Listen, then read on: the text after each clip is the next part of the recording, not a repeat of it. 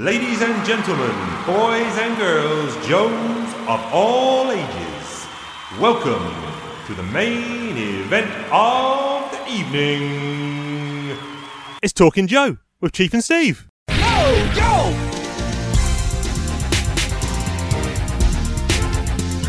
Yo, Joe!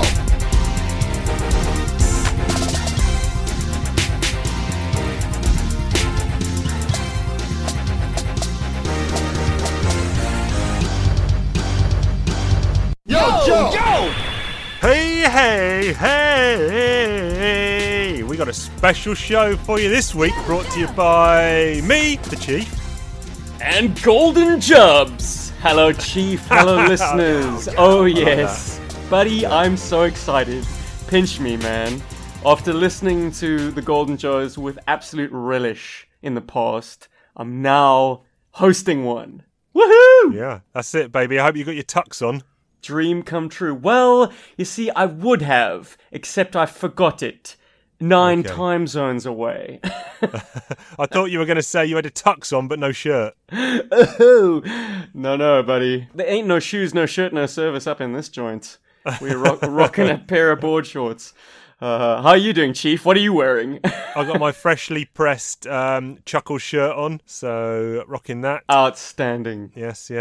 But I am not too bad. Anything of note happened to me this week. Playing Last of Us 2, cracking on with that. It's not grabbed me in the way I thought it would, but with a lot of these games, I think they put twists and things in at, a few hours into the play, so I'm waiting for something like that to happen. I'll have another crack on that later tonight. How many hours have you sunk into it by now, Chiefy? Only 5. Quite poor, because I am a man of too many hobbies.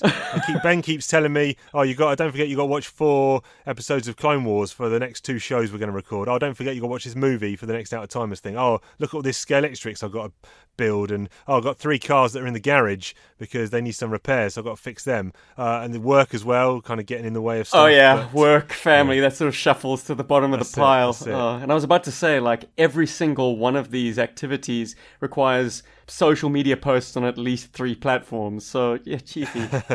I can see why you haven't gotten any game time in. If anyone wants to, I do not pay that well, in fact we pay 0, but if anyone wants to take over the social media posting responsibilities for all of the podcasts we do, then please put your hand up now and step in. But well, I was about to say, I'm in the job market big time, buddy, but I'm afraid I need a little bit more than 0. Yeah, minimum wage desk jobs we call him. How is that job search going? Well, I am endeavouring to apply to a different employer every single day just to canvass my options as best as possible.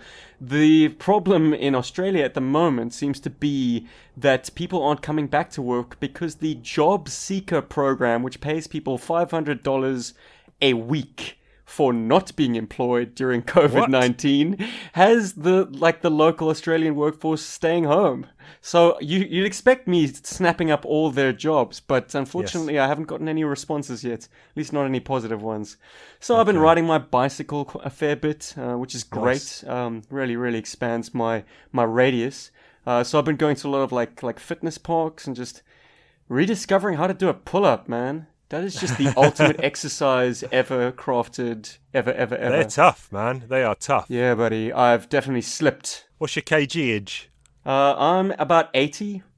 I'd like to get it down to 75. Right. Is 80's doesn't sound big, though. I'm not a big guy, Chief. Okay. Damn, son. Okay. If we ever do organise that meet-up in the flesh, you'd be like, what? Where's S-Jubs? He's a hobbit. So I weighed myself this morning. I was 86. I want to get down to 84. Nice. That's achievable, surely. Yeah, achievable, yeah. I hit a high of 90 a few months ago, and that's just a bit too big. Fighting weight's around 84. Wow, okay. So quite a wide range then.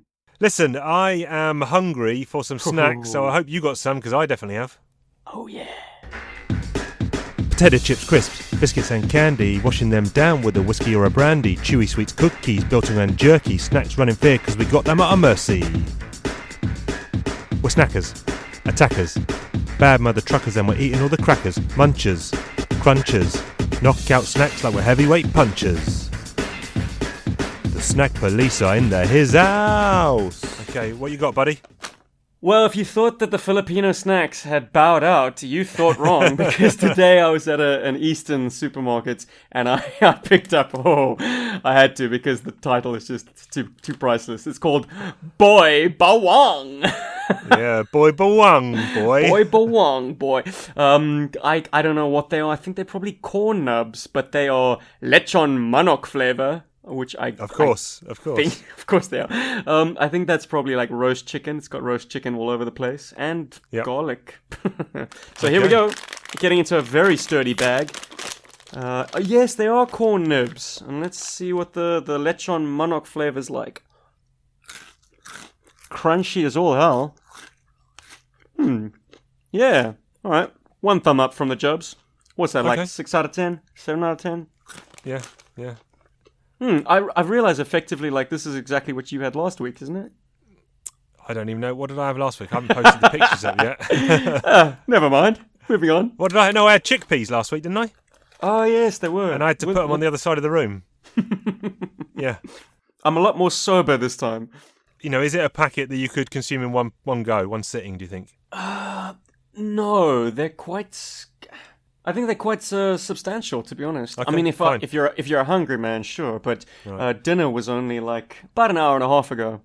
Okay. Well, you might want to save some for the awards later. I'm not sure what kind of food we're going to get served up at this shindig. You know, I'm not sure who's organised the catering. Maybe it's Roadblock. Are we in the cheap seats again, Chief? Well, I don't know. Let's see what the Joes will bring us, or whoever's catering this party. I did bring a bottle of wine.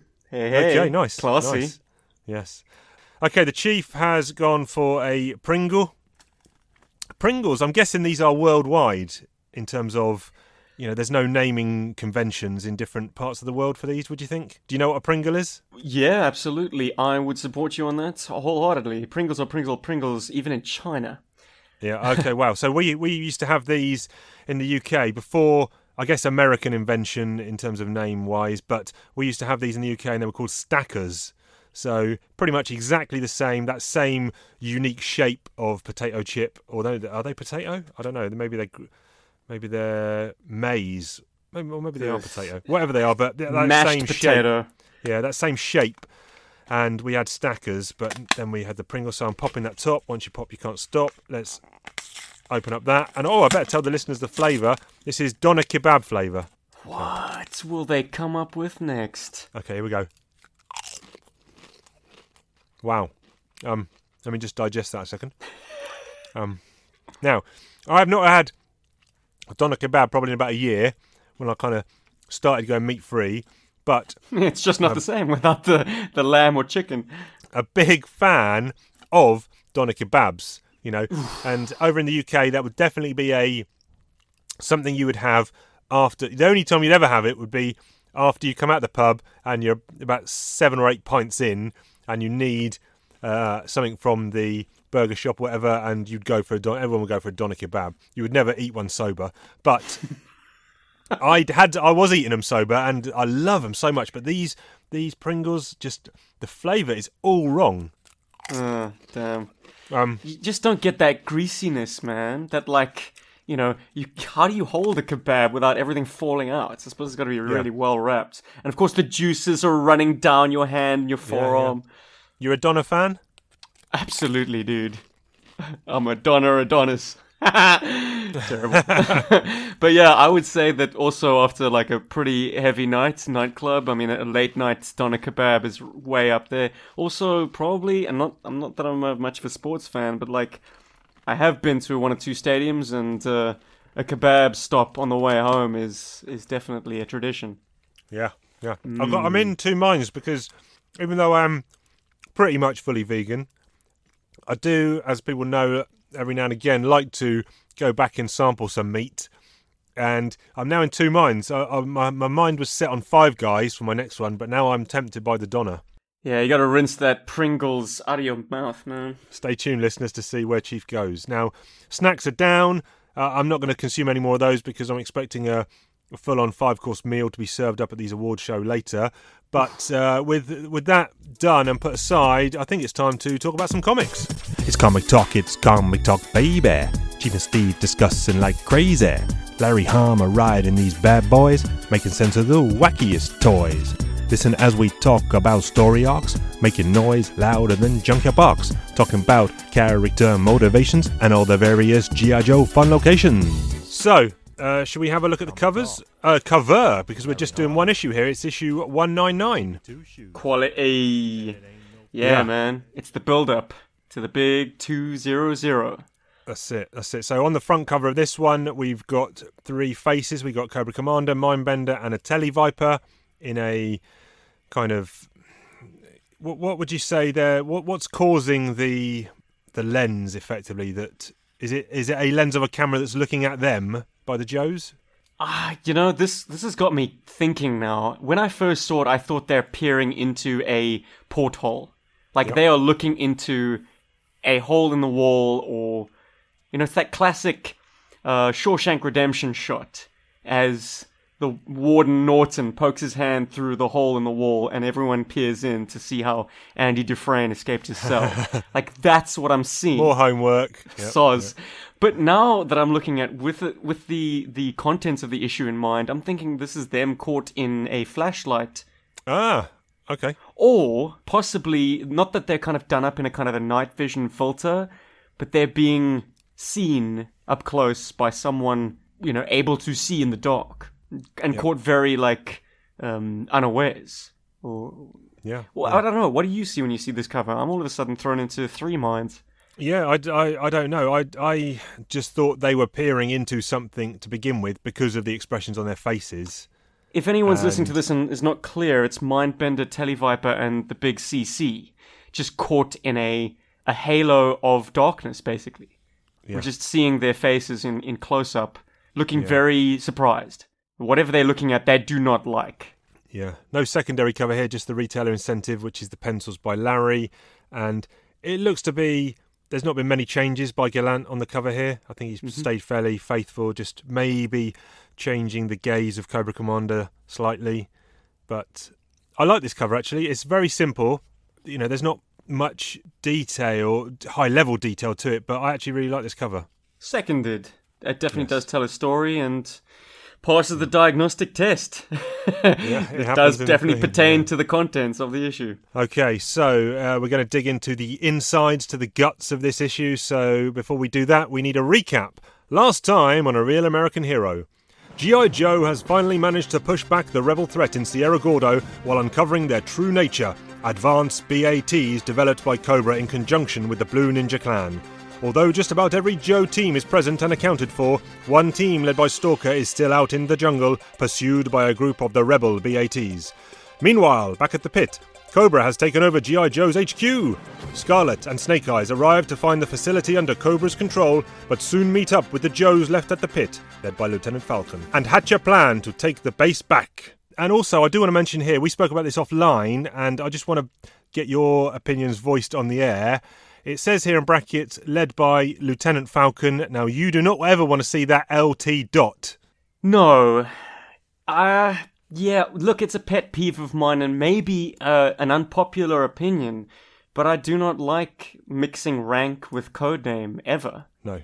His codename is Falcon. His codename isn't Lieutenant Falcon. Yeah, you also, are you with me on this, Chief? Yeah. I have referenced him as Lieutenant Falcon before, but after having chatted with you, it made sense.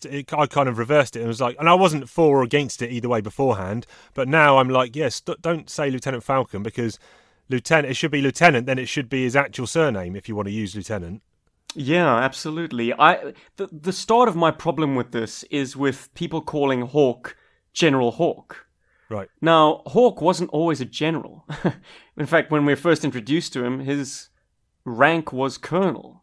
Yes. He gets promoted in the pages of G.I. Joe, and maybe it's significant enough for them to now call him General Hawk around that time.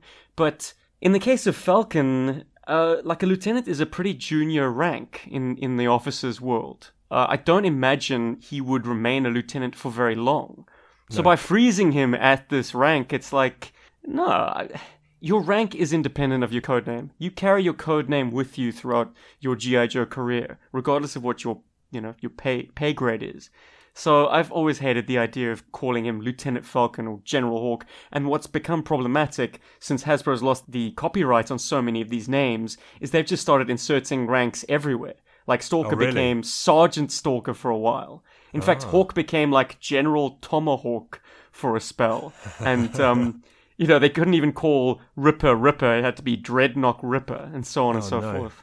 Yeah, it became messy. I like the purity of the code names as code names. Well, anyway, he gets a name check here on the inside cover, but I don't think he actually does anything on the interior of the book, does he? Do we see him at all?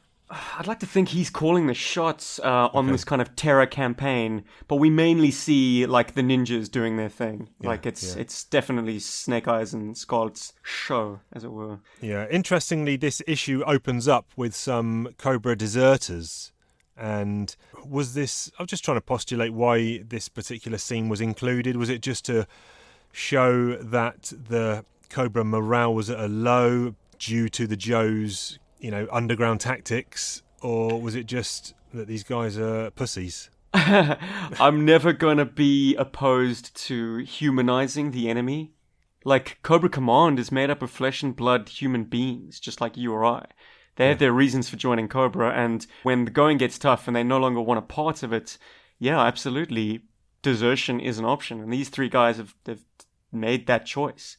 And I applaud them for doing so. I mean, it's a dangerous choice to make. Mindbender says something which I didn't really understand. He says, morale took a major hit after amoebas were introduced into the drinking water. Terror tactics, man. The Joes have started like shitting in the drinking water. Yeah. Lovely. I mean, this is their home, and Cobra's kind of moved in, so absolutely. All these guerrilla tactics are, Joe's going to play dirty because they don't have the numbers. But the guys deserting does also introduce the idea of their helmets all having transponders and IFF, identification friend or foe software, or I don't know. It puts out a signal that becomes a major plot point in this issue. Yeah, because they capture a Televiper, don't they? And I think it's Mainframe who says, their helmets are the control units that monitor and reset the IFF codes. Mm-hmm. So it gives the Joes almost the upper hand in controlling the situation, because clearly they're massively outnumbered here. Massively outnumbered, the Joes. Oh, Chief. Maybe this is something we need to save for issue 200 and see if it gets raised there. But G.I. Joe's manpower, how many card-carrying members do you presume G.I. Joe has for the pit to be completely empty at this stage? Oh, wow. Just off the top of your head, if you could throw a number out. I don't know, 100? So I tallied it up. Oh, okay. Okay. Over the past 2.5 years of issues that we've discussed. So you've individually name-checked all the Joes we've seen in these pages? Correct. Okay. Right. I was putting the figure based on potentially Joes we haven't seen. Okay. Well, look, I mean, Cobra Commander says in a previous issue that, now that the Mean Dog team had left the pit, that G.I. Joe's headquarters is basically undefended. He's been, as you said at the time, counting out on his abacus, oh, well, if those 5 guys left with that plane and those 20 guys left on the C-130, then that means the pit is empty. Ha ha ha ha. Time to move in. The number of personnel that G.I. Joe currently rosters in order for the pit to now be empty is a whoppingly low 65 members. Okay. Okay. Now, there are 2 instances where I've seen Mystery Joes, support staff.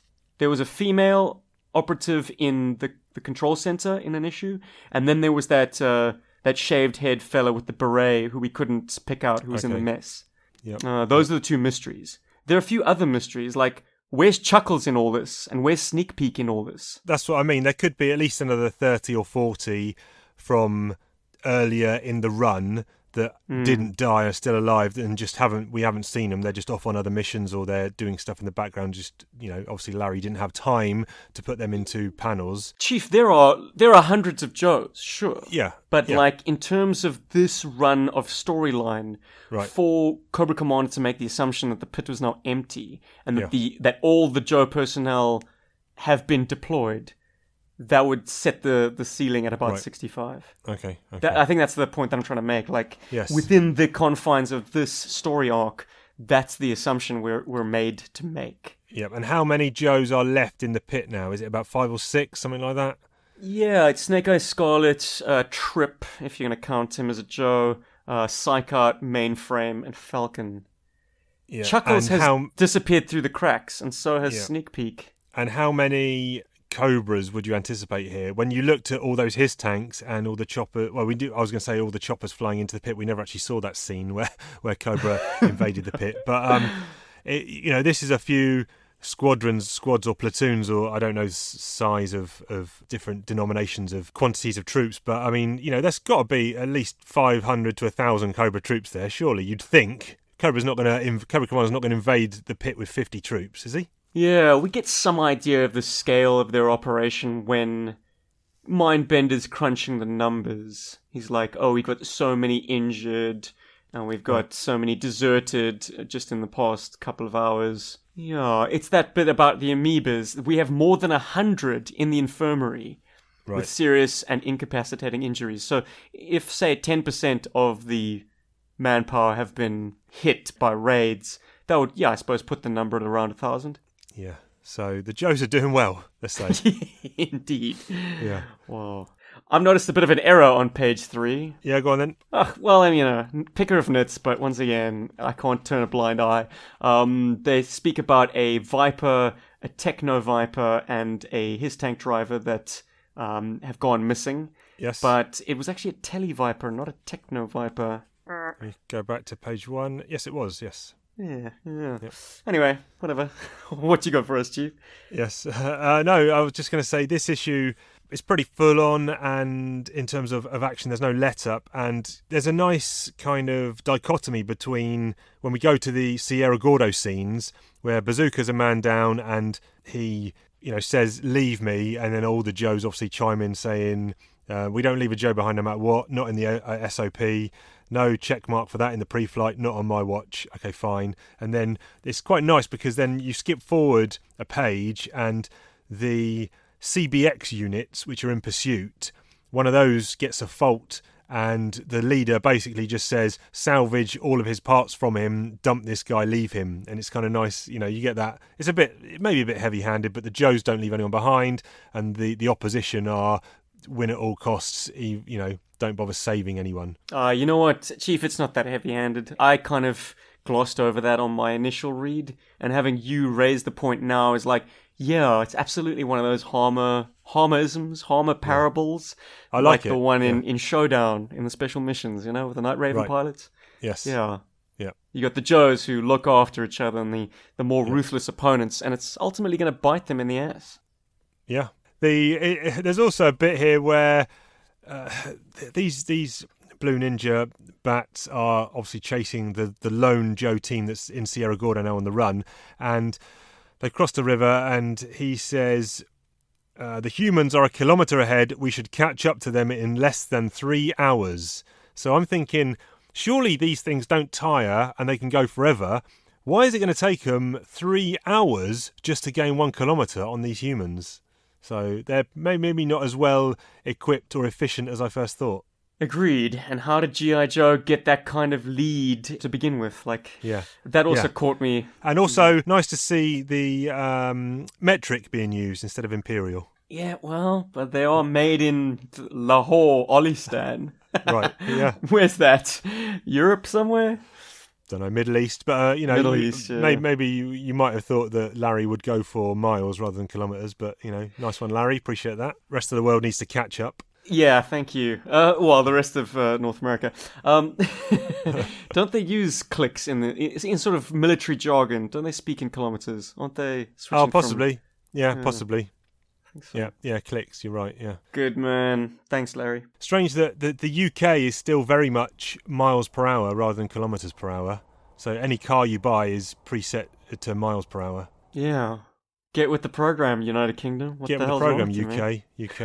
I think kilometre.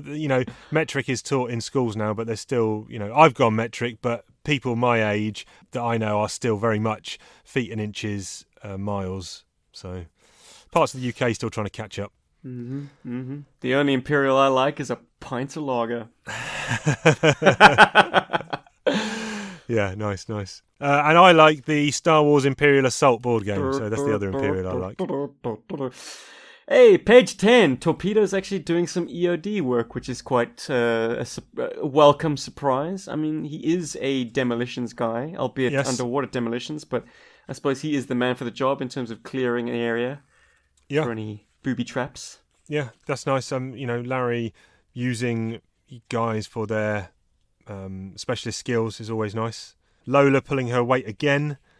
You know, she's pulled some strings in the CIA and elsewhere, whoever that is, to have a local DC-3 fly most of the Joe team back to Utah. Just out of nowhere, here she comes. She's the golden bullet. I figured out who she is as well, dude. She's not the immortal Iron Fist. She is literally the hand of God. She is the Deus Ex Machina right there. Whatever you need from Lola, she will provide. Hey, page 12, dude. That night vision sequence. Oh, yes. So cool. Yes. Oh, man. We had that previously, the very violent page with Snake Eyes kind of chopping up guys, and we get another page similar-ish, which is kind of blacked out, silhouetted, but, you know, again, this is a quality page here. Love it.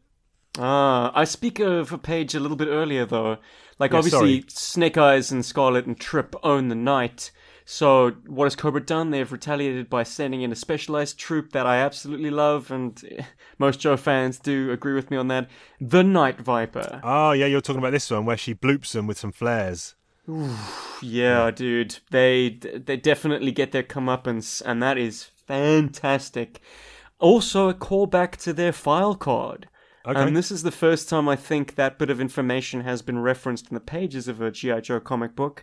That Night Viper's image intensifiers can be burnt out by strong lights, like flashlights or flares. Yeah, cool. Great scene. Love the colouring here. Jay Brown on colours. Gallant. Just do a check on the creators quickly. Gallant is on pencils. It's Brian Shearer on inks, and it's Jay Brown on colours. But all that team is pulling together. Fantastic looking issue, this, from a visual perspective. And with smooth comes the rough. I'm afraid there is a colorist error on page 14. Okay. That also then gave rise to a lettering error, and it's just like a scripting error. It's the second panel. It's got a pilot and another pilot macheteing their way through the jungle. First pilot is ostensibly Windmill, and the second is Lift Ticket, if you're going by the text. But, so the first speaker is colored to be Lift Ticket. Yes. Right? Yes. But he's talking to the other pilot who he calls Lift Ticket. Yes. And the other pilot answers back calling him Windmill. Yes. So the multiple layers of this error are quite interesting to unpack, because the first speaker is clearly colored to be and drawn to be Lift Ticket. Okay, right? fine. Yes, agreed. Right. The second speaker is drawn to be Slipstream. Ah, yes. Coloured to be Windmill, and referenced in text to be Lift Ticket. Yeah, man, he is a triple identity. Zartan. But what it should be is Slipstream, so the art is correct. Right. The colours are incorrect, because he's coloured to be Windmill, but Windmill isn't on this mission, and Windmill, according to our current continuity, doesn't exist in G.I. Joe anymore, because he's another Joe that's fallen through the cracks. Okay. And so the colours are erroneous by having Windmill's signature, like orange pants and lime green jacket. Okay. It should be Slipstream, and the lettering should reflect that. He should be name-checked as such, instead of being name-checked as Lift Ticket. Anyways. Good catch, Golden S-Jubs. Shut up, S-Jubs. Nobody cares. No, that's good. Good. That's why you're here, to dig in the weeds. But you get the no prize. You get the no prize for calling him Zartan. I buy that. Yeah. And Zartan, as we've established in previous issues, he's not so shit hot anymore. It is like his disguise game. He's dropping the ball on the accent work. Maybe he dropped the ball on the colours. What I might do is I might take a picture of this panel, post it up on Larry's page on Facebook, and try and get a joint no prize between us, because you're the one who brought it to my attention. I said the Zartan. We'll see if we can get a no prize from Larry, yeah? I would for be that? very surprised if he gave us any response at all. But Chief, Okay. we can only but try. Okay. I haven't checked his Facebook page to know whether he does respond or post stuff much up there, but He's very vocal, but he's a bit of a hitman. He'll respond to his friends that he knows, but like Yes. us randoms, he'll be like, whatever. and I'll put it out there now. There is zero chance that he would come on this show, is there? Never say never. Though I think he has a fee, Right. Okay. if I'm not mistaken. Okay. So hey, So what jump you're on saying- that Patreon. Yeah. Go and join the Out of Timers Patreon, and that will help fund Larry Harmer coming on Talking Joe. Maybe he'll accept a packet of Doner Kebab Pringles. I don't know. Or And some boy boing. bawang. Yeah. Good stuff. Good stuff. We get a Larry Harmerism here. Play that jingle. I'm hearing the same things over and over again. It's like we're trapped, incarcerated, locked down, in a bind, stuck in a prism. Hey, what you talking about, Chief? It's just a Larry Harmerism. When Lola and Grunt are just about to get on the plane, you guys can Charlie Mike. Oh yes, Yeah. great stuff. Yep. A little bit of the old, what is it, the phonetic alphabet. Yes. Snake, I'm just flicking a page here. Snake Eyes back in the pit is throwing what we would call a spanner, I think probably referred to as a wrench in the US, at some piping and just causing random fire from these Vipers. But they're firing in the wrong place. They don't realise that their IFF transponders have been hacked and scrambled. Yeah. The master plan unfolds. Turns out, shock horror, that Cobra Viper's helmets are used to prevent friendly fire situations. Yeah. So you always know where your buddies are, no matter how incorrectly they're coloured. Oh dear. It seems the Night Vipers have picked up regular Viper colouring in this sequence. Yes. Yeah, this is kind of like the COVID-19 tracking apps. So All right, have you subscribed? Is it no. So errors? in the UK, the pubs and restaurants and things like that will be opening on 4th of July, I think it is. And to gain entry to these establishments, you need to hand over your details, such as name, address, telephone number, and then you're effectively signed up to an app which can track you and whether or not, if you've had COVID or things like that. So Big Brother's always watching. It's kind of like, we know where you are at all times. So it's kind of like this IFF stuff, know where your friendlies are. This is the COVID app is know where your unfriendlies are, I suppose. Yeah, well, bro, as long as no one's going full auto on you with a machine gun. I mean, it couldn't hurt, right? Yeah. Profiling. Yeah. I'm not doing it. I'm not handing over my details to every Tom, Dick and Harry, but there you go. Phew, all right. I'm not really a pub or a restaurant man anyway, so no real loss to the chief there. I get my Donner's kebabs from a takeaway. Zero contact delivery. Yeah.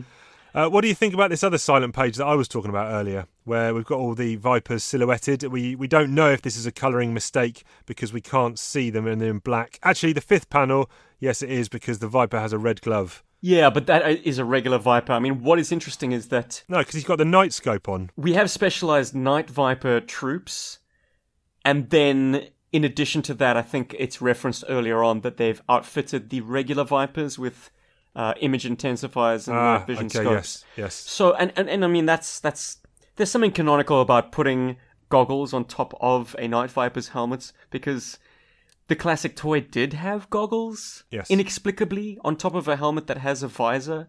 So, yeah, I guess, like, it's a drop-down monocular night vision device. Yeah. Just like the real thing, you want to be able to flip it up quickly because you want to be, able to adapt to various light conditions quickly. Yeah, But yeah, look, I mean, as I say, earlier on, the Night Vipers were miscolored. That's fine, whatever. This sequence is stunning, once again. Yep, definitely. And the brass casings hitting the deck. Oh, jeez. It's an absolute nightmare for Cobra at this stage. Total friendly fire incident. You can tell there's no Joes in this imagery. It just feels like Cobra troopers randomly firing in all directions, which is what it is. So Quite literally, yeah. The first panel is 4 guys all firing in different directions. So effectively, they feel like they are surrounded completely. And I imagine they would then get wiped out by the guys retaliating and firing inwards. I mean, it's an absolute tactical shit show. Yeah. Wouldn't you say? Yeah, definitely, No, definitely. It's Joes have the upper hand even with the smaller force. So they've used the environment against them. Brilliant.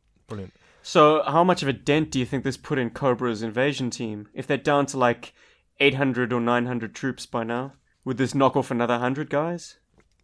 Maybe. 50? Yeah, 50 maybe. Interesting to see where this goes in 200. I mean, this part of the storyline is now over really until issue 200. Apart from the last page, you kind of get the follow up to that silence scene or that panel wordless scene, because all the Night Viper teams are asked to report in, and you just see images of crumpled bodies laying on the deck. So this is definitely setting the scene for issue 200. And then the Sierra Gordo stuff. Larry does the standard, wrap it up in one page thing. We do get a firefight here where the CBX units have been ambushed because the Stalker's Joe team have been going full John Rambo and building Malayan tiger traps and, pits and all kinds of things using the environment to take out these bad guys. And then we also find out that the Joe team are very good at holding their breath underwater because they've been, looks like, submerged in the river. And then they just come out with machetes, which are super sharp and able to cut off these metallic heads, which Leatherneck does, which is pretty tasty. And yeah, it's a good old. They've turned the tables. They've put an ambush on the CBXs. I like the fact that they went into a bit more detail about why they've got no neck armor.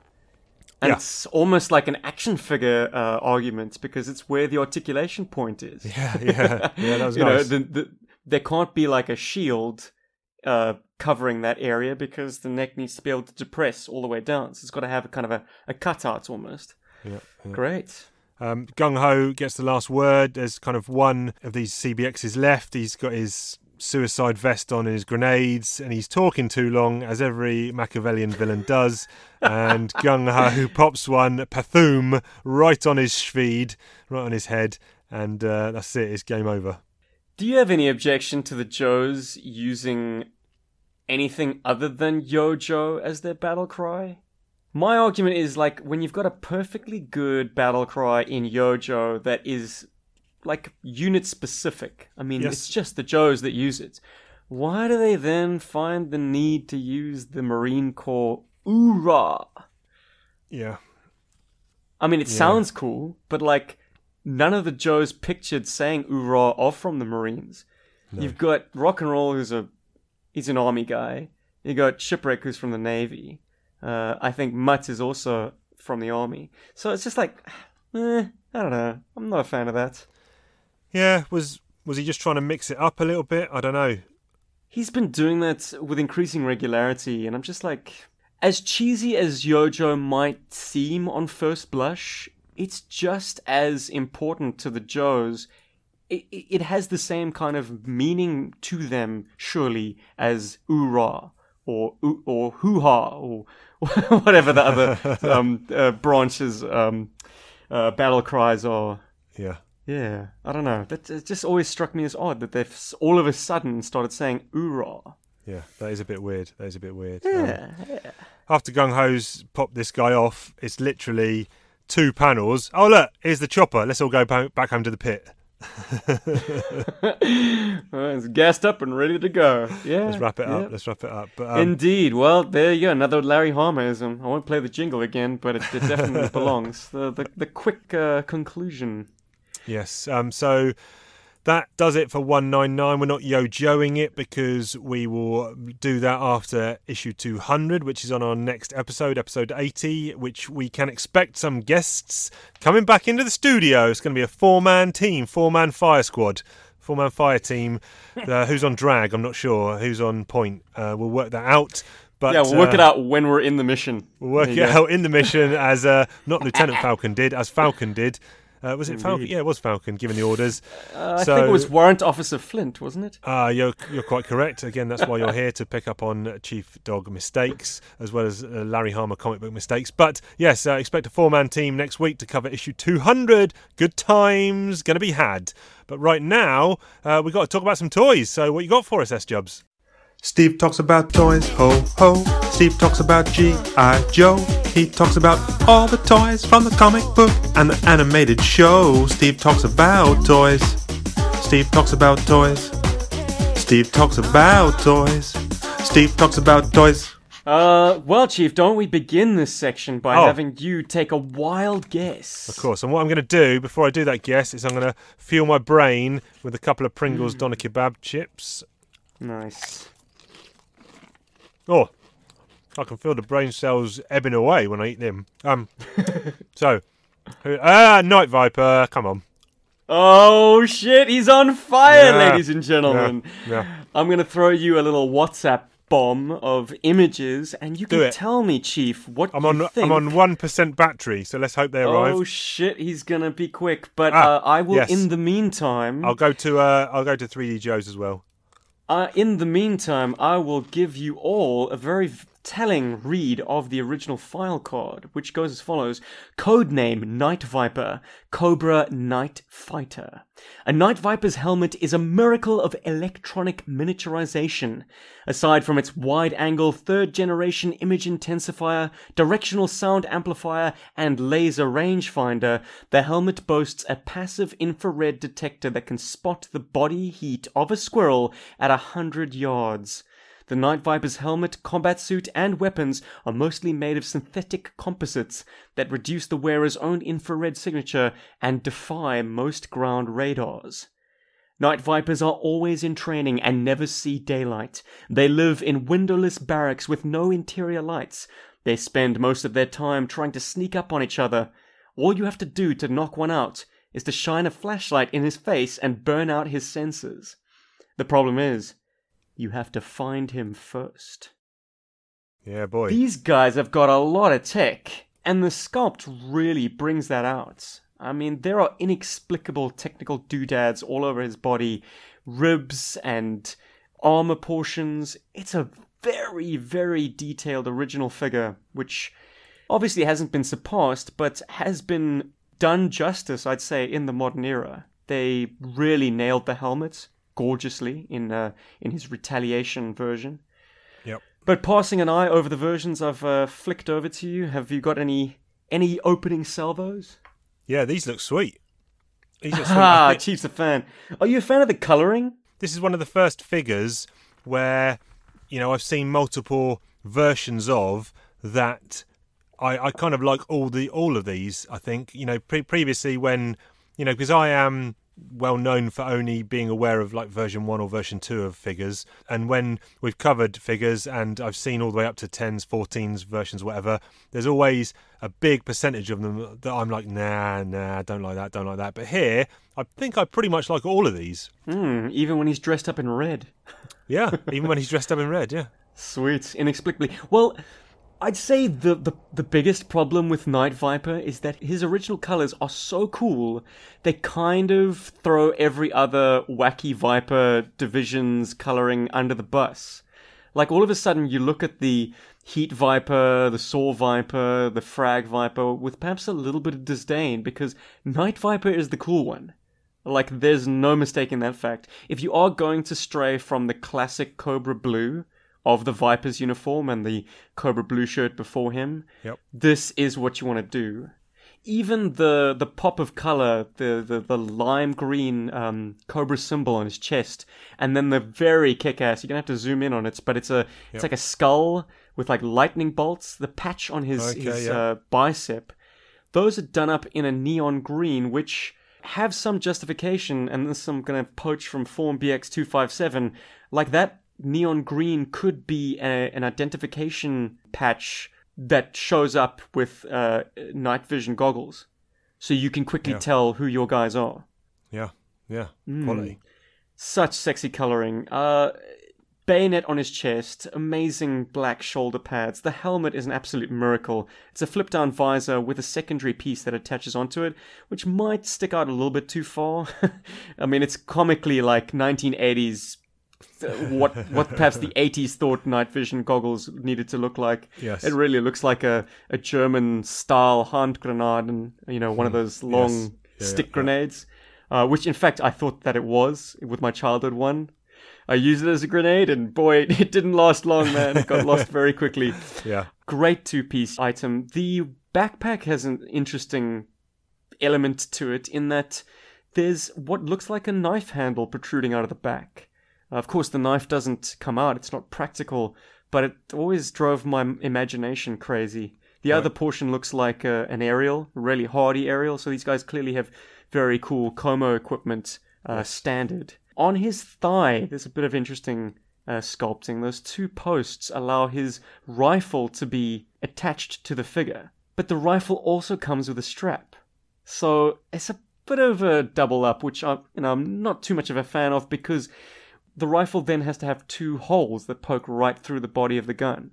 Right. It would have been cooler for it just to rely on the strap, but whatever. Redundancy, it's fine. Part of me wants to just lop the strap off completely and give the rifle more of a clean profile, because it's a cool combination weapon. I mean, he can't really hold it for shit because it kind of is a rifle grip and not a pistol grip. Yes. And classic G.I. Joes, obviously, they needed something that was basically moving perpendicularly down from the weapon in order to hold it properly. This is kind of like a straight grip, which, it looks ridiculous in his hands, but it's a damn cool weapon, and it's obviously a combination rifle and grenade launcher underslung. Yep. Nice pop of color with the belt buckle. It's in gold. All in all, this is the body sculpt that you want to use, man. I remember before I had a cool stalker to use, I had Balrog from the Street Fighter 2 line. Okay, yeah. So I put his head on the Night Viper body, and that was my ultimate stalker. Wicked. So wicked. There's a bit of tech on his left thigh, which is anybody's guess as to what it does. The best solution I've heard was it's actually a coolant unit to keep his suit's temperature down, thereby lowering his heat signature and making him less detectable on passive heat detection, heat vision basically. So this guy would be able to outsmart the Predator, I guess. Yeah, that'd be a nice one-on-one. Oof, tell me about it. Though, I mean, these guys should be the Predators. Of your G.I. Joe Cobra baddie roster, these guys should be completely unassailable in the night. But, as we see in this past issue, their weakness is sudden changes in the lighting conditions, which is exploited by the Joe teams with devastating effect. And it is incredible to me that there's a callback to his file card, possibly written by Larry Hama. It's definitely got a lot of technical flavor to it, which makes me think it might be a Hama original. So it is wonderful to think that perhaps in 2013, in issue 199, Larry consulted his original dossiers. Isn't that an interesting thought? Yeah. I'm going to leave our toy talk on that note. Oh, except to ask, Chief, did you ever own this figure? Good question. Either I did or Ben had it, because I was familiar with this figure. I'm going to say Ben had it, but it wouldn't surprise me if I did at some point, but my memory is a bit too fuzzy now. I don't have this figure anymore if I did. Oh, I was expecting you to rummage through your figure box and magically produce one holding his weapons all in perfect condition. Give me 2 seconds. I do have to go to the figure box. Bear me 2 seconds. Oh, he's going to break my heart again. This man is sitting on a gold mine. He doesn't even know it. Oh, man. Here I sit in Queensland with no Joes. Well, a handful. Here he comes. Let me put the headset back on. I'm 99% sure I don't have this figure, but let's just have a quick double check. No. How many figures do you have to hand, if you were to guesstimate? 1, 2, 3, 4, 5. I think there's 6 Riveting. in that box which have rubber band snaps, which need some repairing, and then in this box here, how many have I got in here? Great radio. We're gonna do a special. We're gonna do a Chief's treasure chest Oh, 1, 2, beautiful. 3, 4, 5, 20, maybe 40 in this box. Chief. But Swag, no, baby. don't have the Night Viper. However, bollocks, I didn't get it. Bear me 2 seconds again. My postal address is... Okay, I'm back. I'm bad. Right, Toy Talk has not quite finished yet, because I do want to give a shout out to Super Jim Godfrey, who heeded the call that S-Jubs put out to get Chief some modern figures, and he ever so kindly sent me 3 figures in the post. And he sent me a BAT. No idea what version this is, but it's got like a removable left arm piece, which you can then put a hand on, or some kind of gadgetry. That would be the 25th anniversary version. Pistol, which goes in the left holster. Really like that figure, actually. And it's got a removable head. It's got 2 head sculpts, one with a damaged head and one with a non-damaged head. Then that was probably from the Defensive Cobra Island 7-pack. Chief, may I just say 2 things. Firstly, I had a feeling Jim would do this because he's a super, super dude, very generous. But I didn't want to, of course, put any pressure on him by putting it on record. Yeah. And 2, he has sent you some spectacular examples of the very best that modern era G.I. Joe has to offer, because he also sent you, drumroll please... The low light one is fantastic. The lowlights! Pursuit of Cobra lowlights. Dude, that's in most people's top 10s, if not their number 1. Okay. And he also sent me all the accessories as well. He sent for low light. So he sent me, I'm just digging in the pack here. I've got his backpack, his rucksack, which kind of opens up. Then I've got the big case, which his sniper rifle goes into. And then the sniper rifle itself with some accessories, a kind of tripod stand. Then there's another rifle in there as well. Super, super thanks to Jim for that. You know, it's a great figure, and it's clear example that modern figures, you know, you shouldn't necessarily scoff or turn your nose up to them, because it's fine to not collect them or you know, play with them or things like that. But even you, S-Jubs, can appreciate, you know, some of the quality of these later figures. Yeah, absolutely, Chief. I must say, you know, I definitely embraced them wholeheartedly at the time of their release. Yeah. My move back to vintage is really just a case of paring down my vices. Okay.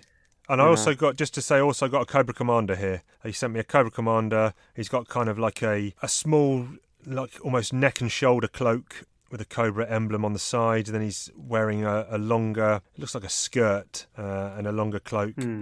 Resolute animated series, Yes. Cobra Commander, for anyone who is familiar with it.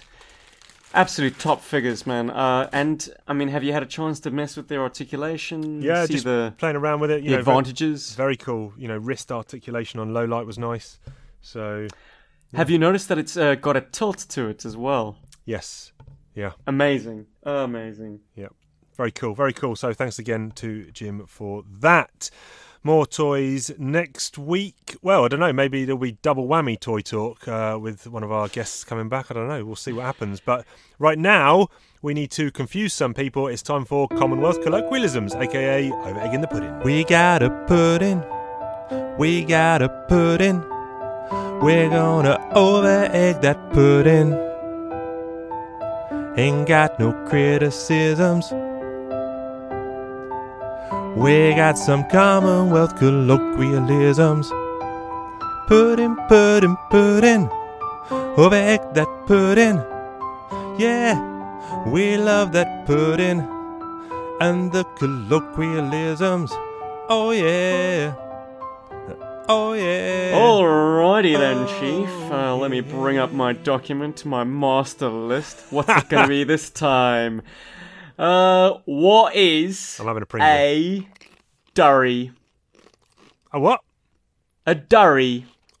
A durry. This is Australian. Yes. I'm going to give you a clue. Yeah. The meaning of this term has come up as a South African colloquialism. Okay. Durry. Durry. Wanna Ditch. take a stab? Ditch. A ditch? No. Okay. No, go on. Put me out of my The misery. South African colloquialism, now I'm going to test your memory, Yes, go on. is gwai. Gwai. Yes. gwai. Yes, I have no idea. No, the Chiefs' memory is shocking.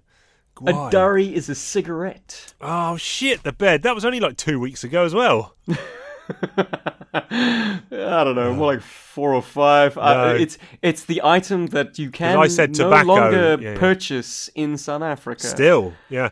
Oh, buddy, bad news. How are the man. guys My doing? I smoke- listened to the latest Joburg, and Rob's back. yeah, He's alive. yeah. Yeah, good to Yeah. have him.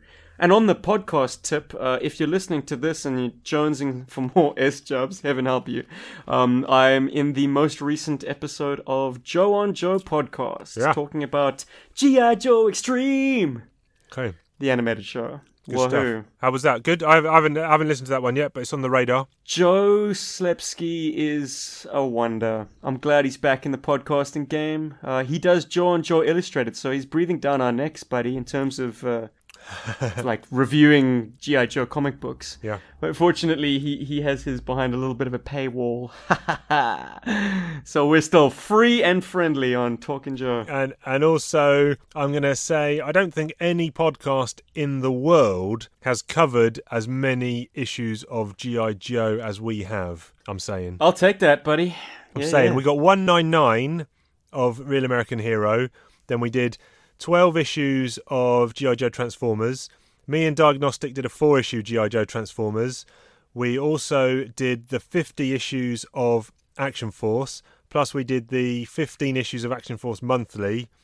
And I think that's probably it. And some yearbooks as well. And the 28 If you're special... quite done big upping yourself, And the 28 I'm- special missions. So I'm rebranding the show as the world's best podcast for G.I. Joe comic coverage. There you go. Nice. Listen, Quantity. I'm going to give you a colloquialism now. I'm listening, Chief. If I said the word... Now, I'm just looked up the meaning of this word, and it does have... some also speculated it could come from the African language word Zulu or Swahili. Oh, you're in trouble now. Makazi. The word is Kazi. Makazi. Or I'm saying Kazi, but it's saying it could come from the Zulu or Swahili Makazi. No, jeez, I've not heard that. So, that interestingly enough... a home. Interestingly enough... Is it your home? No, interesting enough, you use this word as a Australian colloquialism, or the meaning of this word.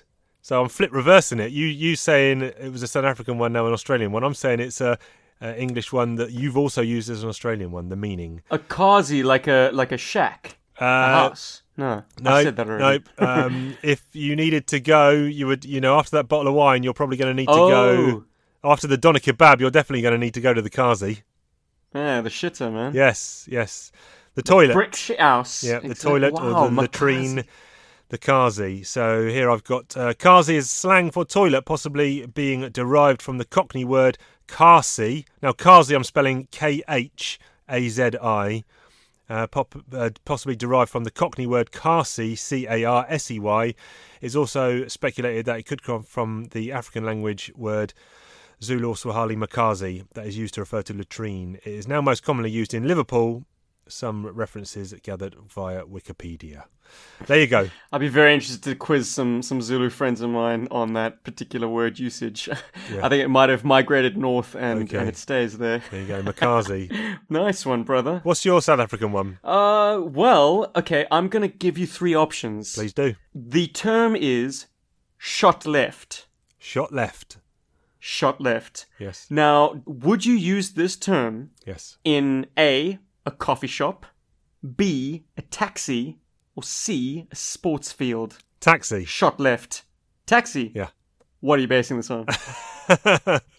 Just a gut feeling? Or do you always go with the middle option? Coffee shop, shot left. Could refer to obviously a shot of coffee, an espresso. Shot left. Maybe that might mean double shot or hold the, it could be a macchiato, so a tiny bit of milk or something like that. Sports one, first assumption was golf when people shout 4, as in the golf ball's going wide. Shot left. So it could be that. Taxi. Yeah, taxi is the only one that doesn't really make sense to me, which is why I plumped for it, I think. Genius. Well, you're bang on. Okay. So in a minibus taxi, which is an unmetered taxi, which you basically just, it's like a, not quite a tuk-tuk, but I mean, it's public transport. You're not hiring the car yourself. It's a minibus, it's a van. You're kind of taking it and getting off at a certain point on the driver's route. Yep. If you want the driver to pull over at the next intersection, you say shot left. Okay. Or shot left, driver. Yep. Yeah. Because you're driving on the left-hand side of the road, as normal people That's should. correct, yeah. Yeah. Nice. Okay, conditional. Sometimes you're down with the Empire, sometimes you're not. Oh, Chief, what's up, buddy? Well, are we saying that? So wait a minute. Is left hand... Oh, yeah, shit, the Left rest hand of Europe... is England, man. Yeah, you're right. That's England that's and the Commonwealth. US. Yeah, and Commonwealth. Yeah. England, Australia, India. Oh, what's US then? Oh, US is Kong. right-hand side. Yeah, of course it is. US is right. Latin America is right. Western Europe is right. Yeah. Shit. So the China is right. Okay. Ooh. Not a lot of people say that, do they? China is right. Yeah. So Except the Chinese. except Pal, the Chinese. Yeah. I will blow your mind. Go on. My students in China Yes. say that coronavirus came from England. Boom. There you go. There you go. Yeah. The the propaganda machine, it never sleeps. The Great Firewall of China, they call it. Yep. Dude, I think there's one thing that remains on the agenda. Listen, we've got all the minor stuff out of the way. Now I hear them trumpets blaring. That can mean only one thing. It's time for the 5th, maybe 6th, maybe 4th Golden Joe Awards.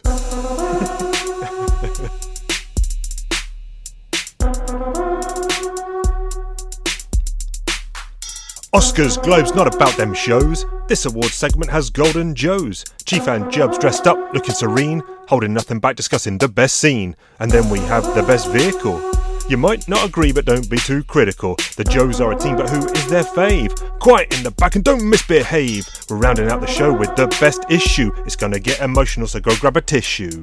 Chiefy, I'm cracking the seal on this beautiful bottle of red. Do it, my friend. I hope you join me to toast to a wonderful friendship. Oh, of course, my friend. I am saluting you with two Doner Kebab Pringles, which I'm going to clash together, and they will smash all over the floor. Let's do it That live. was a Let's do it live. heavy-handed, Let's do it live on the air. There it goes. Now, Chief has got a clean-up operation. It's not the first time you spilt something on the floor there, Chief. Shit, man, that was a bad one Jeez, as well. buddy. Have you taken a piss while we've been chatting? No, Ever? not while Yeah. we've been chatting.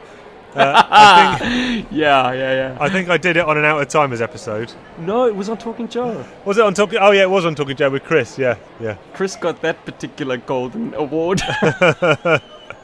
Courtesy of the Chief. Yes. But, oh man, we've done something interesting this time, haven't We have, Chief? yes. So we chucked up our 6 categories, and previously on the Talking Joes, the two hosts have just kind of come together with their maybe top 2 or top 3 suggestions in each category and then discussed them on the air. This time we put it up on the social medias. We kind of put our top 2s maybe and a random wildcard one in there as well. So there's 5 nominees in each category, just to get a bit of interaction, bit of verbiage from the listeners, just to see what they were thinking.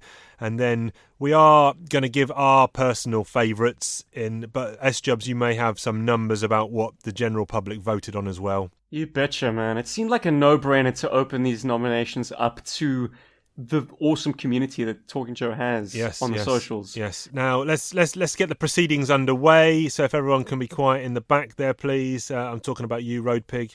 The first category we've got here is Favourite Joe or Best Hero. And this is, just to recap, this is covering the calendar years of 2012 and 2013. That would be Real American Hero issues 174 through 197 and including the 2012 annual. So the nominees for Best Joe are Chuckles, Falcon, Jinx, Tunnel Rat and Wild Bill. So without further ado, drum roll please, open your envelope, S-Jubs. Who have you plumped for? Well, let's get the popular vote out of the way and just say that Chuckles has swept the boards on this one. Okay. There are other categories that were a lot tighter, but Chuckles has taken the popular opinion on Yes. this category. Yes. And Jinx is somewhat at the back of the popular vote. But I fear Jinx is where my heart lies in this lineup. For the simple reason that Jinx has always been a supporting player and never been the primary. Yep. But there's been a noticeable shift in this plotline that is ongoing. It's always the sort of the B plot, but she is completing missions on her own. She stepped out from the shadow of, ironically, Storm Shadow or Snake Eyes. She is standing on her own 2 feet and conducting incredible raids, doing things on her own that Snake Eyes and Storm Shadow made a serious challenge out of. I think the high point is her sneaking into a Revanche lab alone on a bicycle, like a BMX. So, like, cycling around at night, now I've realized that, like, the ultimate ninja mode of transport is not, like, a Kawasaki. It is a bicycle, because that thing is stealth, man. People will never see you coming. Like, the amount of times I've had to kring kring, get out of my way, people. It's staggering. You are so quiet.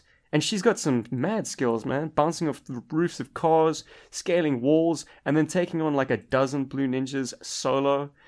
Yeah. I know it might count as ninja bullshit, but she does it with such style. Whereas the other practitioners are quite heavy and grounded, she brings a kind of an athleticism and like a almost balletic ability. She kind of vaults through the air. She's a manga character in a G.I. Joe book. And if for no other reason than it's her time to shine and I'm going to let her shine, that's where my love is. Yep. Good stuff there. For me, big fan of Chuckles. However, I'm not putting him in my top spot. I think almost like the Cobra series, Chuckles has now made it into G.I. Joe continuity, which is a big factor, I think, in a lot of people voting for this. I feel like I will still get my Chuckles love from the Cobra series first of all, but not to put down what he did for these issues that he starred in, especially here, because it was great stuff. But my vote is actually, this is a tough one. I don't know, I'm a big fan of Wild Bill and what he just was cropping up, and just whenever a plane was being flown in any of these issues, Wild Bill was there. And just for regular appearances alone, I was going to put him to the top. But I'm actually going to vote for, and nice to see Tunnel Rat doing things Tunnel Rat does and EOD stuff, so which was nice. But I'm actually going to go for Falcon here for kind of stepping out of the shadow of Flint and Duke and being shown his leadership skills and just toughness, and that whole scene where he's leading the charge and things like that. So for me, any other world, if someone said to me, "Oh, Falcon," I would kind of dismiss him and always pick Flint over him and things. But in these issues, for shining like he did, I'm going for Falcon. What a stud! I mean, to do what he did in that issue, and then kind of admit to the fact that I'm losing my own kind of combat integrity. Yep. I mean, he's just got a cool head. Yes. Before we move on to the second big category, we do have some bonus awards to dish out. The first bonus award, yes, that's right. The first bonus award is going to the Most Inappropriate Time for a Shave award in a G.I. Joe comic, and that goes to Mutt, who in the 2012 annual appeared with a mustache and then later on the issue had decided to shave it off mid-firefight. So well done, Mutt, for getting the award for Most Inappropriate Time for a Shave. I always wondered what he would look like if he dropped the Tom Selleck routine. Yes, and now you know. Now we know. Yes. Moving on to the next category, and this is Best Villain. And up for nomination, drumroll please. The nominees are Darklon, Generalissimo Tep, the Black Major, Cobra Commander, and Mouton. And it should come as no surprise that Black Major led the popular vote by a landslide, with Darklon as the runner-up. Yeah. Shall I go first this time? Yes, you may, Chief. Why not? Tough one. Generalissimo Tep proves to be a pure scumbag and evil, which, from a villain's point of view, could easily garner him this award. Mouton probably didn't have enough page time, although visually, his appearance was, I thought, spectacular. You know, what a great foil for the Joes, but maybe didn't do enough. Cobra Commander is always going to be in the running. You know, he is the most featured bad guy in the series, obviously.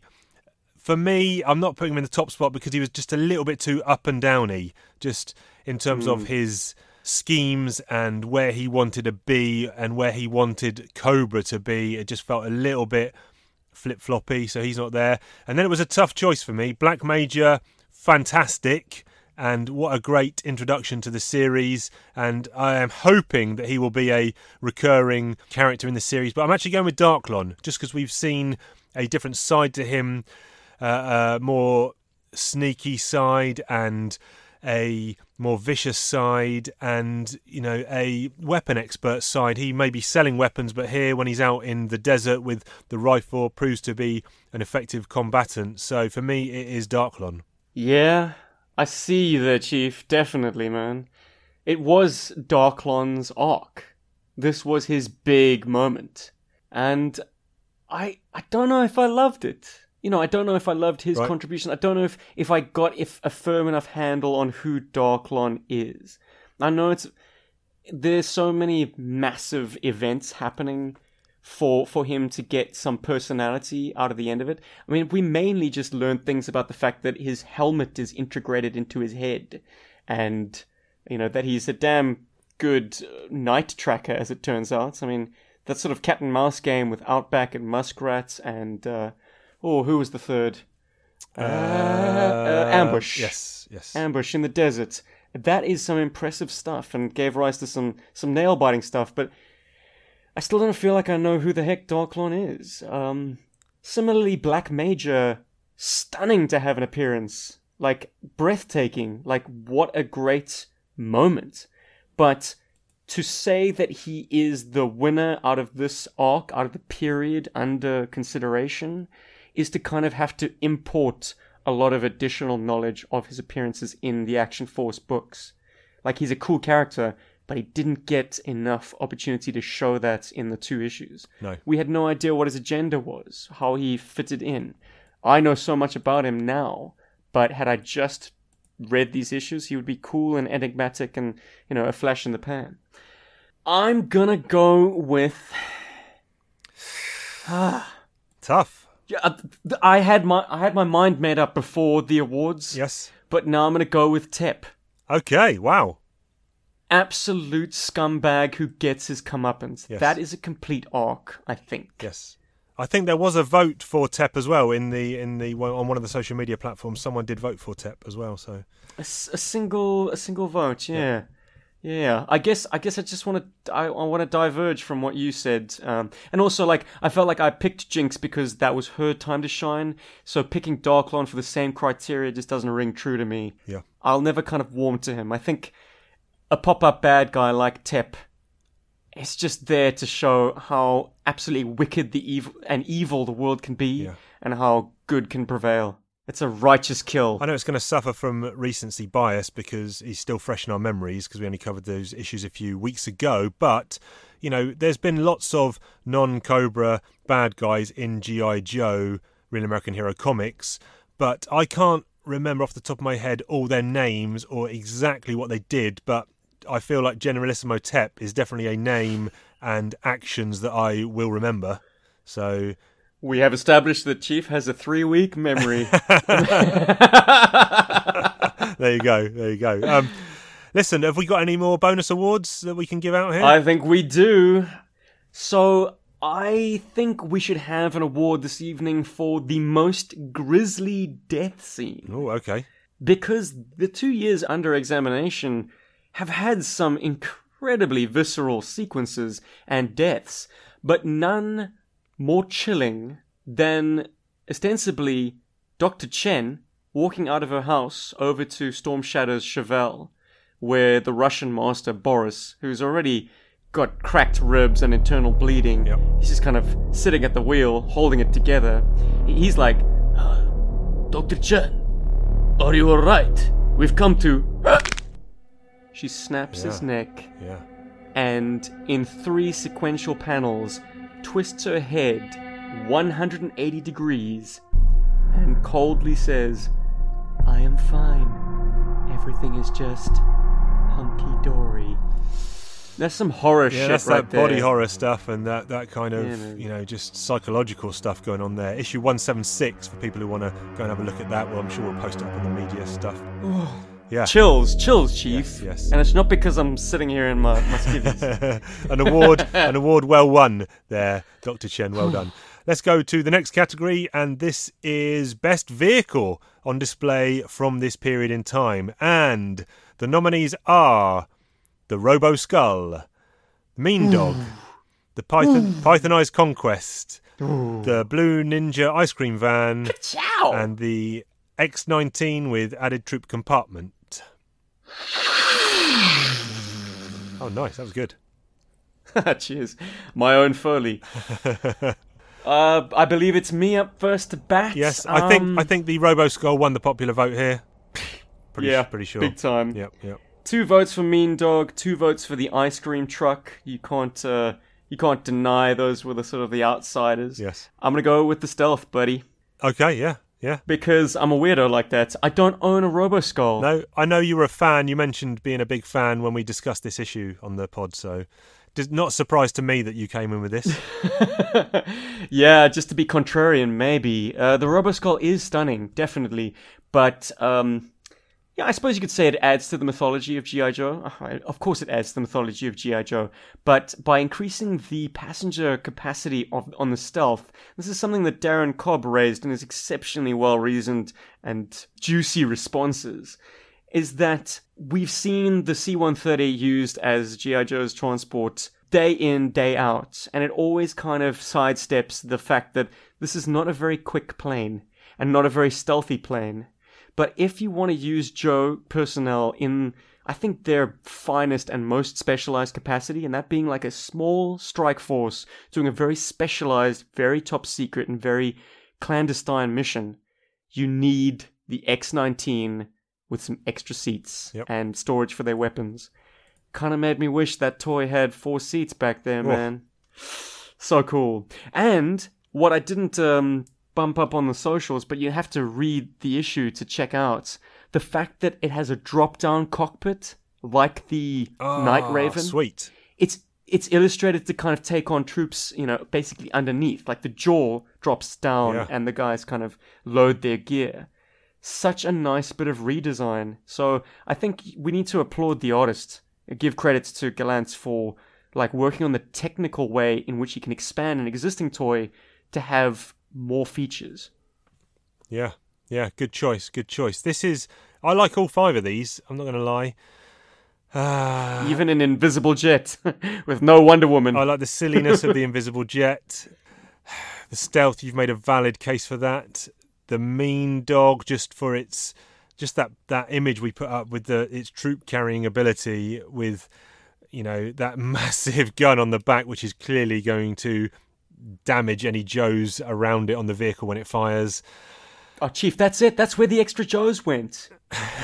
Into the Mean Dog. Yeah. It's got seats that are under the grill. There you go. There are seats. That's where Chuckles is, buddy. That's it. That's where Sneak Peek went. Yeah. No prize. The Robo Skull, someone mentioned they couldn't get the image of a TIE fighter out of their head, and I'm fine with that. You know, it clearly is designed around a TIE fighter, but the TIE fighter doesn't have a big skull facing at the front of it, so it almost beats a TIE fighter, surely.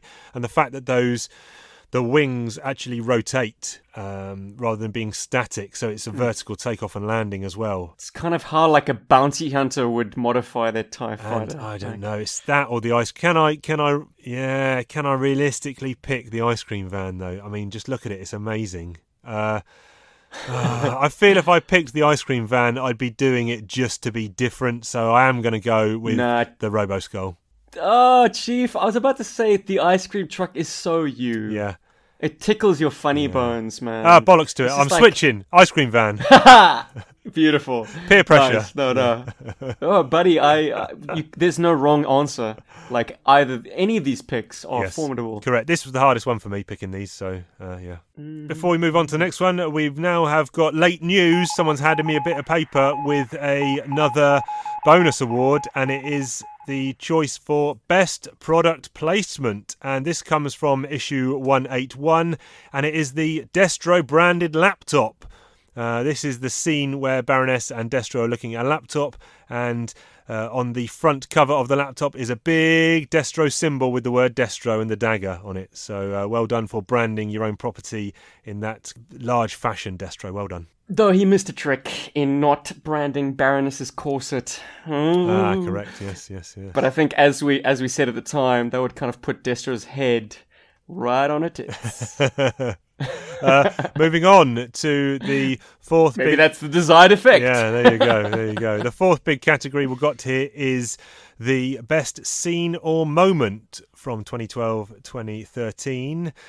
We've snuck in one late entry from 2011 here just because it was a powerful moment, and you were on the podcast when we discussed this, so a little bit of cheating inside the Talking Joe studios. But the nominees are Cobra Commander mourns the death of his son Billy from issue 173. Snake Eyes meets a veteran at the San Diego Comic-Con from issue 180. Destro unleashes his full arsenal of wrist rockets from issue 184. Falcon patches up his own facial wound from 187. And Destro and Darklon vie for the sale of the Krypton bomb in 187. Of course, that's the Krytron bomb. So... tough one this. 5 great scenes, all warranted being nominated. This is our most split popular choice award. But the one that had the edge, do you want to know, Chief? Yeah, or is it going to sway you? I'm going to say it was Snake Eyes meeting the vet. Correctamundo, yeah. Yes. Now... this was, I said, powerful stuff. I said the last one was the toughest, but I wonder if this is actually the toughest to actually choose because, man, I don't know. You've got a scene here which humanises Cobra Commander, which is something we maybe hadn't seen previously in the run, and it obviously is a powerful moment because one of a character who has had, I think you mentioned, one of the kind of craziest, wildest, fulfilling arcs of anyone, Billy, has reached the end of his arc, and that is powerful stuff. The vet Snake Eye stuff is very poignant and pointed and knowing, which is good. You get the toughness of Falcon just relieving command and injecting himself in the face. The all-action shot of Destro, which we haven't really seen him go full bore like this, I don't think. And that point of view shot is really cool. And then just that scene where Destro head in hands with Darklon laughing, and you know. Though there's more to that scene. Sorry, I'm gonna. You can see I put this one up for a nomination. There's more to that Darklon, Destro, Colonel Faroud scene than just that panel. Yeah. You know, it's an interesting seesaw, and you don't know how it's going to end until the handshake. Yes. You know, I kind of really... I'd forgotten this arc, right. the Krytron arc, and the fact that Destro actually was playing Possum, everyone almost, for fools. Yeah. It's the composition. So, the composition of that page is the choice of panels where you've kind of got the stretched out panel at the top with everyone in there. Then you've got the laughing scene, then a close up of Baroness's eye, and then, like you said, finished off with the handshake. Just the composition of the page is. You'll struggle to find a better layout of panels, I think, in not just G.I. Joe, but in any comic book. I was never a sportsman, Chief, but I was captain of the debating team, so I love me a good debate.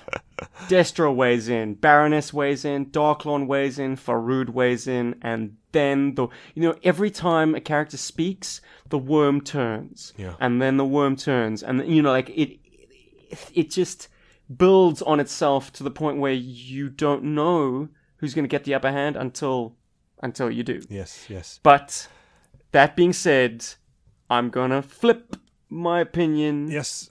And say that out of these 5 scenes, only one deals with a death.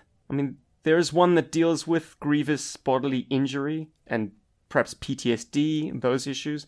But I think I said it at the time that if Cobra Commander was Machiavellian Bond villain twisting his moustache kind of, enigmatic bad guy, you won't get the clownishness, sure, but you also won't get the level of humanity that we see in 173. Like, the payoff to Cobra Commander being a goon is that when something affects him, you can see a human being behind that mask.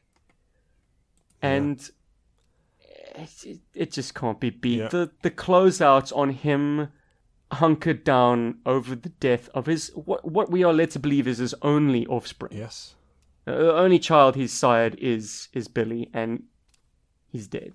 Yeah. And Cobra Commander has been many things, but he's definitely never been a good father. No. He's been a complete absentee bastard father, but Here we go. he feels This is the final mourning. the final scene, and the Talking Joe studio is fully aligned here. Chief also going with this as the top pick.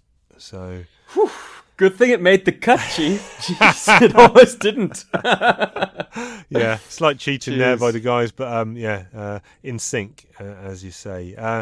Right, I think it's time for a little refreshment break, and while we do that, you may well have another bonus award to dish out. Do I? Shit. Yeah, there may be something to do with salty nuts. Oh, yes, of course. This was a listener contest. We asked you... I forget the issue number. Shit, what was it? 187, I think. 187, when Recondo stopped short of making a joke after the lovely Lady J asks the Joes if the nuts are salty enough for them. Now, I put it on the socials, the Facebook group to be specific, and asked people to enter their best gags for what Recondo could have said had a lady not been present about those nuts. And the 3 most popular responses, by way of likes, are as follows. The winner will be crowned, no pressure, Chief, but the winner will be crowned by laugh. Okay. So okay. whichever one gets the Chief the best. Yes. Shit, I better laugh at one of them then. Well, my delivery better not stink. Hey, you're a former professional actor. Oh, I was never that good at stand-up. Anyways, Recondo says, "Just call me Chief, because I'm always spilling my nuts everywhere." Okay, it's alright. Okay, no canned laughter. If it's a laugh, it's genuine. Damn. There was a laugh. There was a titter. That was alright. The last time I had this many salted nuts shoved in my face, it took us 2 days to sober up, Shipwreck. Yeah. Right. Okay. I haven't had a handful of salty nuts like this since I played rugby at school. Nothing. Oh. Nothing. Winner number 2. Number 2. Okay, Darren Cobb. The last time I had this many salted nuts shoved in my face, it took us 2 days to sober up, Shipwreck. Nice. Darren leading the charge there on Yeah, getting your Chief no to- prize is in the post. When I say no prize, I mean no prize. Moving on to, there's 2 categories left, and we are moving on to Best Cover from 2012-2013. The nominees are 178 by S.L. Gallant, Gary Erskine and Fajardo Jr. This is Snake Eyes in the foreground with the BN001 above his shoulder about to pounce.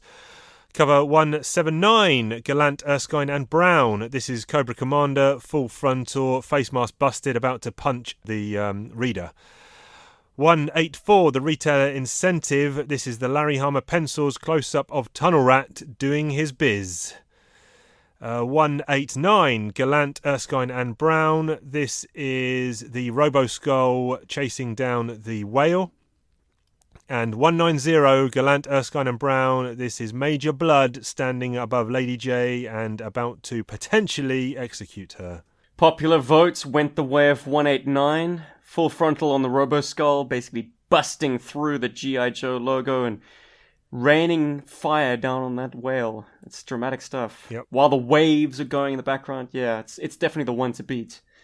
Okay, so when you say it's the one to beat, is that your choices also? Yeah, I guess it's therefore my duty to champion the little guys. But I think, as I said at the time, the composition of 190 is pretty damn flawless. Yep.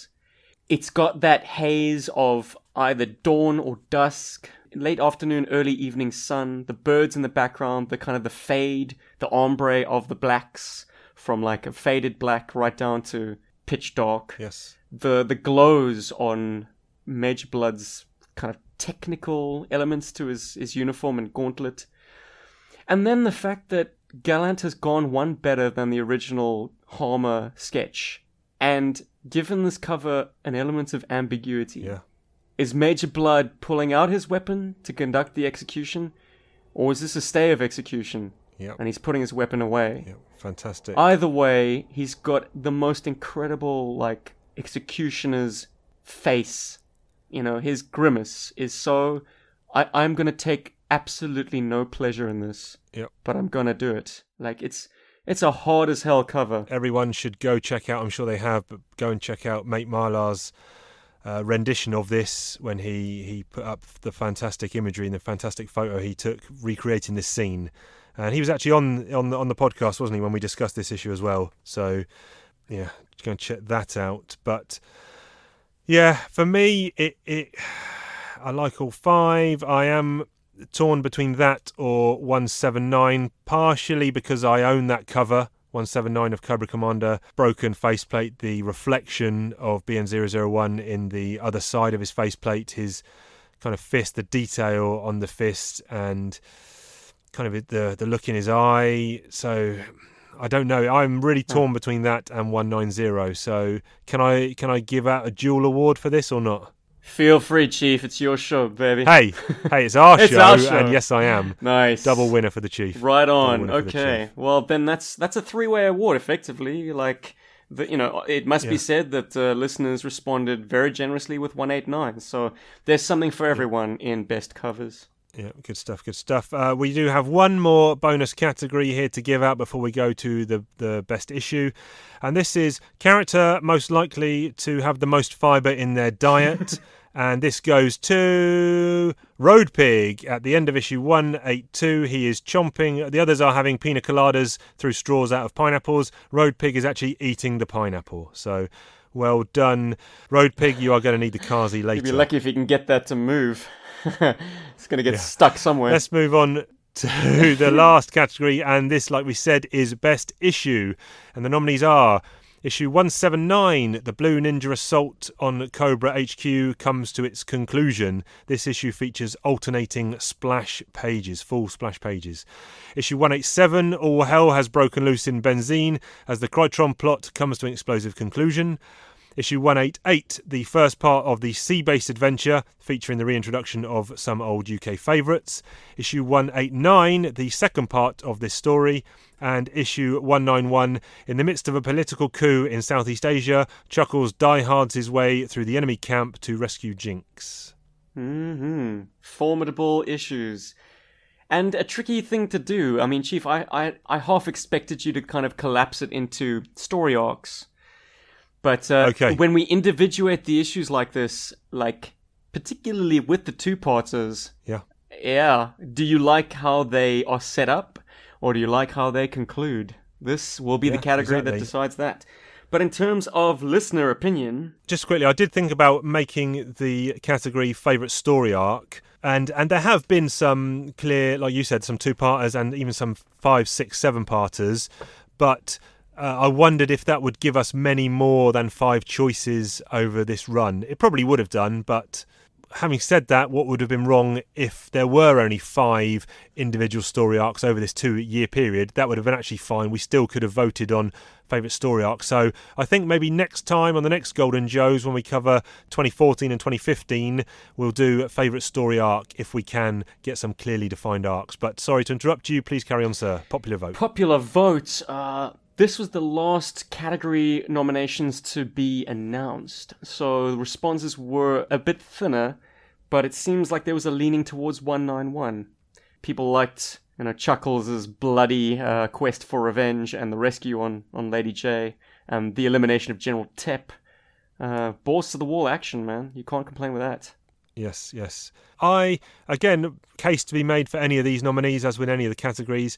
The 179 with the alternating splash pages, visually very impressive. We've got some great imagery there. I think held back possibly only by the fact that it's got Blue Ninjas in it. If this was, one of the other issues in the nomination categories here, and it had splash pages every other one, probably a clear winner. But the Blue Ninja inclusion, even though I don't mind it too much, the Blue Ninjas, I think they're more palatable to me than they are to you. I don't think I'm going to go with 179. The other ones, I don't know. I'm possibly leaning towards 191, I think, which is the Chuckles taking out all the enemies. Is it a little bit far-fetched? The enemies are missing and every shot of his is hitting the mark? Yes, but that's pretty much like any 80s or 90s action movie anyway, and I don't have a problem with most of those. Or I'm going to go with 189, which was the conclusion of the sea-based adventure. Tough, but I am going to go with 191.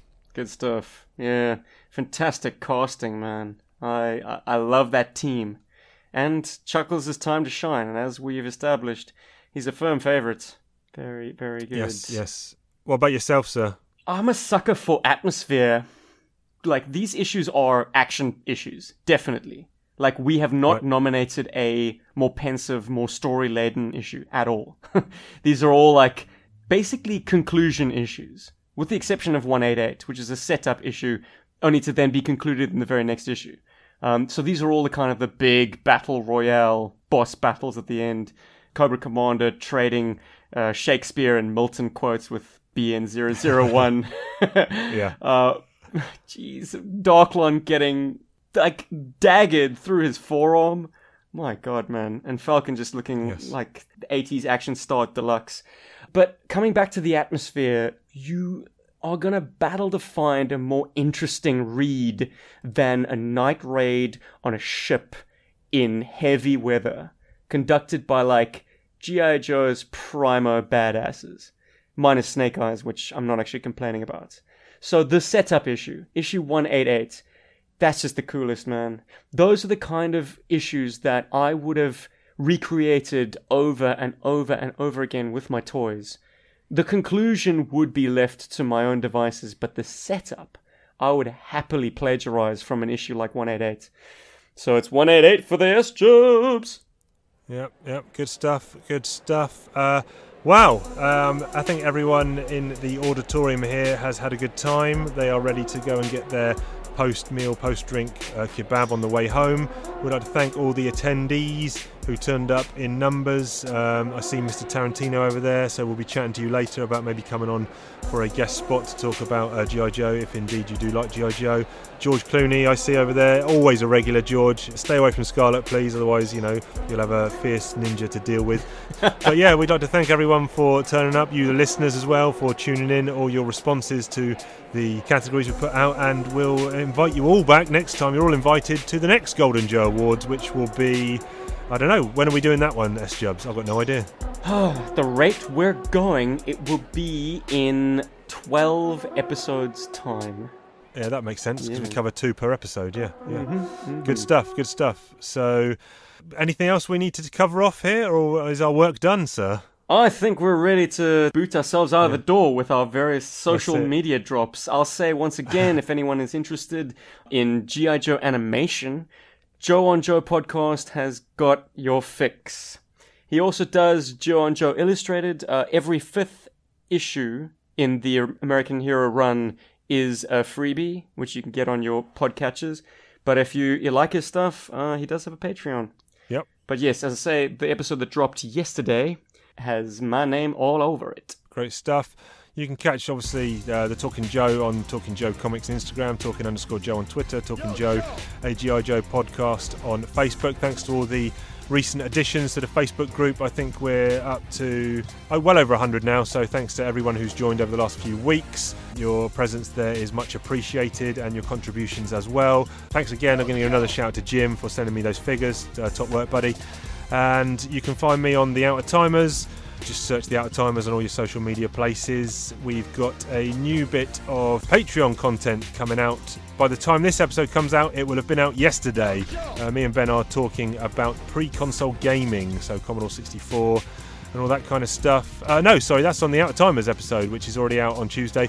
We're talking about beat-em-ups, scrolling beat-em-ups. We talk about Streets of Rage, Turtles, Golden Axe, all that kind of stuff, and one-on-one fighters as I'm well. gonna put your podcast in my wife's ears, man. She's all about Streets of Rage right now. There you go. Tell her. Well, she's got to subscribe to the $5 level on Patreon to get that. I see. Okay. Well, she's got deep pockets, man.